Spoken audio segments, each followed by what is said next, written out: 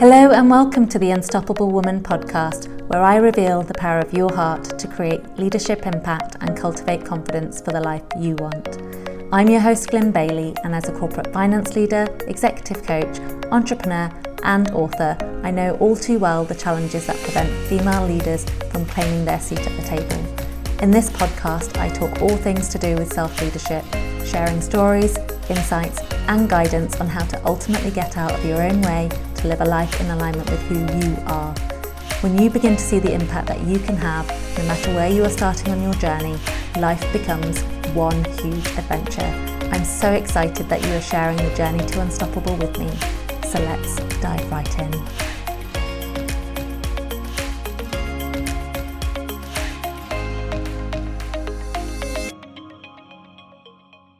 Hello and welcome to this week's episode of the Unstoppable Woman podcast. I'm talking about imposter syndrome today. Have you experienced imposter syndrome? I know I certainly have. If you're a high achieving, performance orientated, ambitious woman like me, you'll probably have experienced all too well the personal cost of imposter syndrome. But the cost isn't just to us personally, it costs us so much more. And I'll explain a little bit more what I mean about that. But firstly, probably worth me explaining what is imposter syndrome. The term was first coined by psychologists in the 1970s, Pauline Clance and Susan Imes. And it was originally defined as, despite outstanding academic and professional accomplishments, women who experience the imposter phenomenon persist in believing that they are really not bright and they have fooled anyone who thinks otherwise. Now, can you relate? I know I can. Certainly that sense of, even though I've been to school, I've got qualifications, I've got a career, I've done professional qualifications, that somehow I'm actually still not that bright. Somehow I've managed to fool everyone into thinking I'm bright. And at some point I'm going to be exposed for being the fraud that I am and that I'm not actually that good. And therefore, imposter syndrome is experienced as feelings of self-doubt.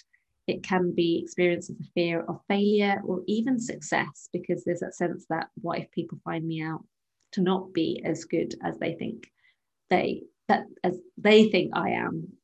And thoughts can often include, who am I to think I can do this? Why would anyone be interested in what I have to say?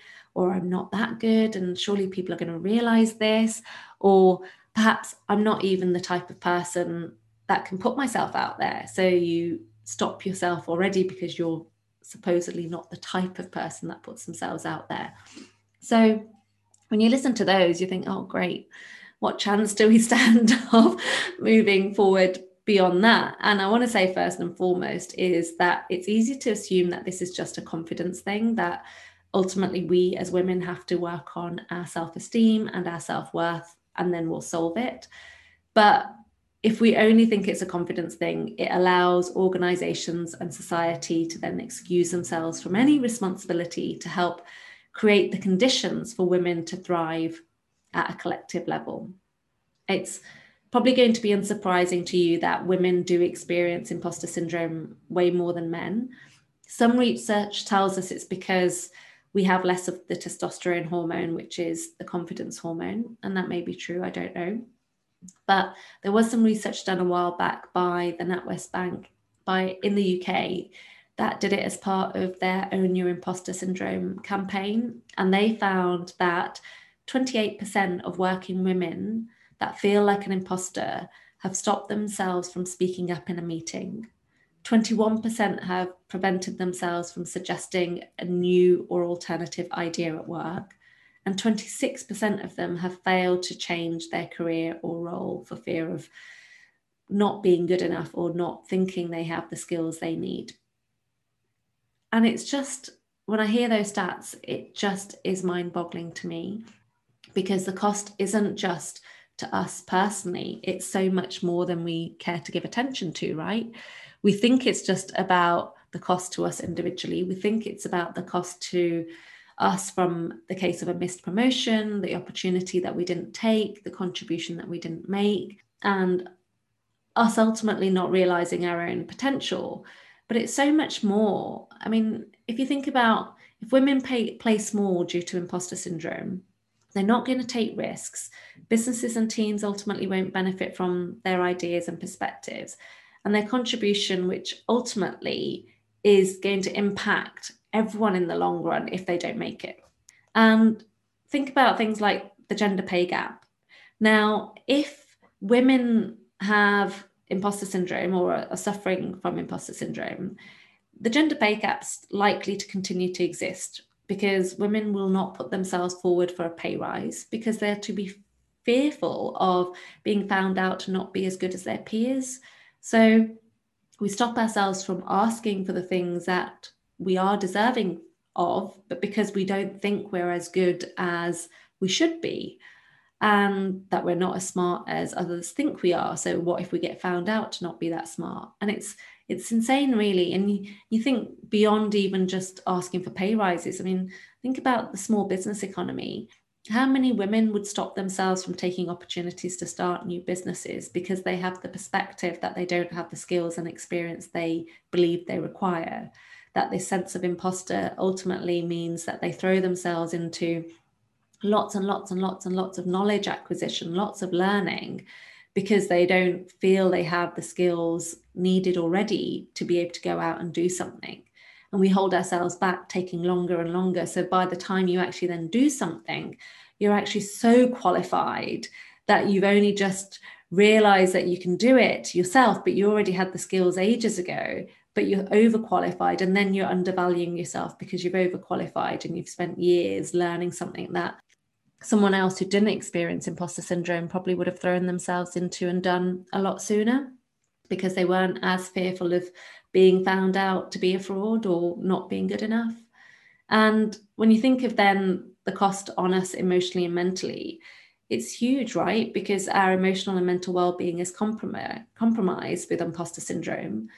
Why do I say that? Well, because imposter syndrome usually affects high achievers because you're constantly seeking to grow and challenge yourself and be better. Therefore, as high achievers, it can often be hard to talk about what we're feeling if we're feeling like an imposter, if we're feeling like we're a fraud. And therefore, we might express ourselves confidently on the outside, which means that we then internally carry the guilt and the shame for feeling the doubts that we do. And this ultimately then can perpetuate into our own sense of being a fraud even further because we're hiding what we're really feeling and we're trying to project this confidence that internally we keep eroding. And in doing so, we then continue to isolate ourselves and continue to then exacerbate that fear of rejection if we did share, because how might people judge us? So it's this perpetual cycle that we can get ourselves caught into if we're not careful, because we've allowed ourselves to believe something that ultimately isn't true. And so I'm talking about this because I want to share that there are things that you can do about it. Ultimately, imposter syndrome doesn't have a cure and it won't disappear entirely, but it can be managed and you can stop it from limiting you by doing a few things. First thing I would recommend is firstly check the standard that you're measuring yourself against. Imposter syndrome does affect high achievers, and as a high achiever myself, I know I hold myself to a much higher standard, and it's therefore if you're the same too, that you will too. And we hold ourselves to standards that are so high that therefore then we think, how the hell are we going to be able to achieve this, that if we do try, we potentially may fail. And so take some time to sense check that standard with someone that you trust to have your best interests at heart, because you want to really understand, are you measuring yourself unfairly? And what do they see about the standards you hold yourself to that you don't? I know I have friends that often tell me that I hold myself to incredibly high standards, which is then no wonder then I experience imposter syndrome at times, the imposter monster's voice getting louder and louder in my head, because I've set myself some ridiculously challengingly high standard that actually others aren't holding themselves to. So important to check the standard that you hold and measure yourself against. The other thing you can do as a second suggestion is to acknowledge and own your own achievements and own your progress and write it down, because when you write down everything that you've accomplished so far, rationally, you'll be able to see that it's a long list. And when you start to see that it's a really long list of accomplishments, you then can have the opportunity to see it for what it is and begin to learn to own those accomplishments. And the reason we need to own those accomplishments is that women all around the world need you not to minimize yourself. Because if you minimize yourself, you can't help them not minimize themselves. And when you can stop minimizing yourself, you help them see themselves more clearly. And it's one of the reasons I know I love working with groups of women, because it's so evident to see the impact that when women start sharing stories, the impact that that has on others. And I don't even think as storytellers, we ever realize how much we can inspire others just by sharing what it feels like to us internally. And we think that sharing our story is no big deal, but you can have a huge impact on someone for the better when you do share your story. I love it. Share your story, acknowledge and own your achievements and your progress. Allow other women to see that in you so that they can be inspired to move forward for themselves. And then collectively as a community, we get so much better, right? And so the third thing that I would suggest is make a decision to stand for a cause that's bigger than yourself. And I say this because having a worthy purpose and cause can help you overcome the self-critical thoughts and get out of your own way and move yourself forward towards your goals. And I think part of the reason that I made my business a business for good, meaning that a proportion of my revenue that I make in my business, I dedicate to those that are less privileged, means that when I need to get out of my own way and force myself to do things that feel uncomfortable, I acknowledge that it's because I'm doing it for a worthy cause, and that everything I push myself to do in terms of my generating revenue in my business is because every sale I make, then I'm going to be able to give back to others that are less fortunate, which makes it so much more easier for me to do what I need to do to show up, whether that's on this podcast, in the blogs, showing up on my social media, talking. And sometimes, yeah, for sure, I feel indulgent talking like I am now. And then feel like those fears of the imposter monster come back up again and think, who the hell are you to do this? Why would anyone care? You know, that usual bullshit narrative that comes up. And then I catch myself and think, well, what am I trying to achieve here? I'm trying to achieve my time in this life to make a meaningful difference in the world. And if I'm just holding myself back, then how the hell am I going to be able to help others not hold themselves back, right? So when you connect to a cause that's much bigger than you, when you connect to something that really anchors why you'd bother, you get to show up and do hard things and they don't feel so hard. So that was suggestion 3. Suggestion 4 would be to open up the dialogue and share your fears with others.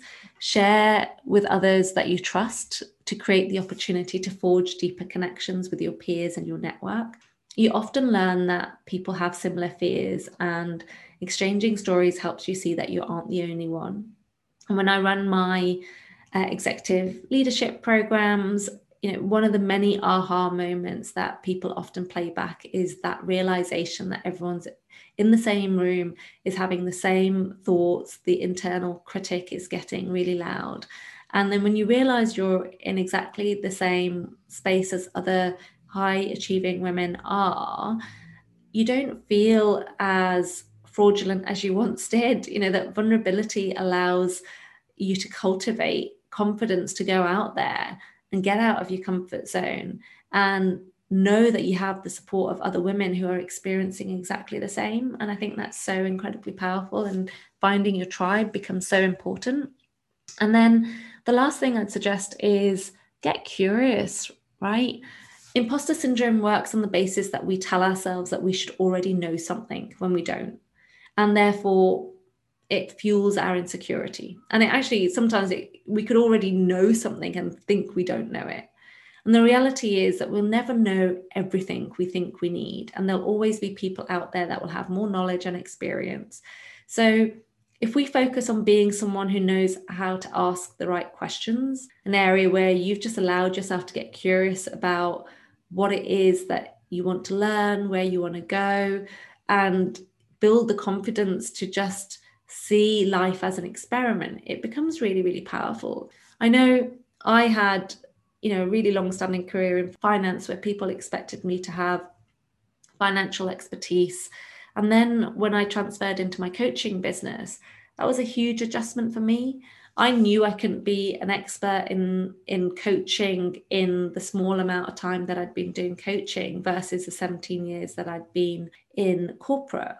But I recognize that if I knew how to go deep into asking questions and getting curious and working with people to really unpack more of their stories and their journeys rather than making it about me and my sense of, am I smart enough or am I capable enough, that actually I had a contribution to make, and that I ended up, I feel, being a much better coach because I wasn't just focused on the academic side of the learning. It was focused on, actually, am I getting curious about the human in front of me rather than demonstration of my smarts because I've got qualifications. And it's fascinating how many of us stop ourselves from really leaning into our gifts and talents because we don't think we've got the credentials needed. And I would just encourage you to challenge yourself on that, get curious,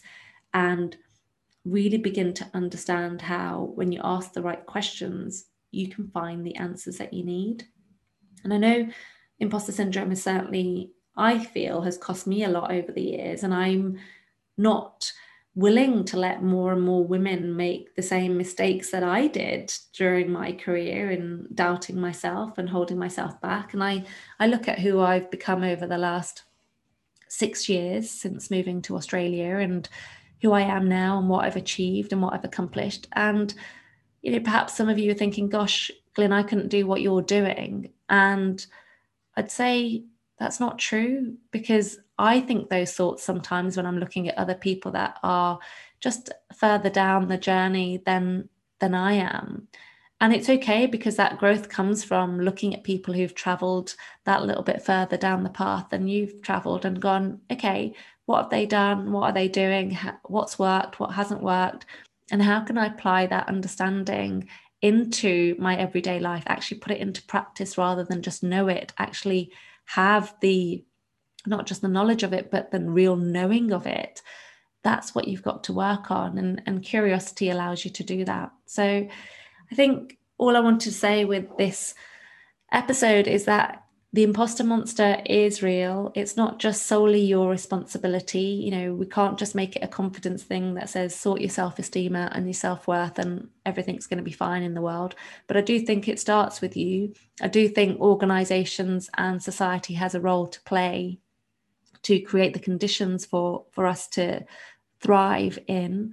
But we have to start with ourselves. We have to start with at least allowing ourselves to get out of our own way so we can create the challenge that's needed to help give the rocket up the backside of organizations to do more and to help us be more. And it's why I've kicked off my 7-day Overcoming Your Imposter Monster challenge. So if you want to spend 7 days learning how to overcome your imposter monster, it's a free challenge that I'm doing. It's kicking off on the 30th of July. So if you are listening to this, you can access the details of that challenge in my bio, in the show notes, I should say. And therefore you can access that. It'll be in a private Facebook group where there's videos, and then I'll be answering questions. So get on board. Don't worry if you listen to this episode after that date. I'm sure the challenge will still be there within the Facebook group for you to access. If you're interested in getting on board and getting involved, I'd encourage you to do so. But for now, all that remains for me to say is it's time to start living. Don't silence yourself, silence your imposter. Have a great day, and I'll look forward to catching up with you again very, very, very soon. Thanks so much for listening to the Unstoppable Woman podcast. The path to the future you want leads from your heart. If you got value from this podcast, please leave a review and share it with another woman who you know would benefit from it too. We need more women claiming their seats at the table. Until next time, live your truth and be unstoppable.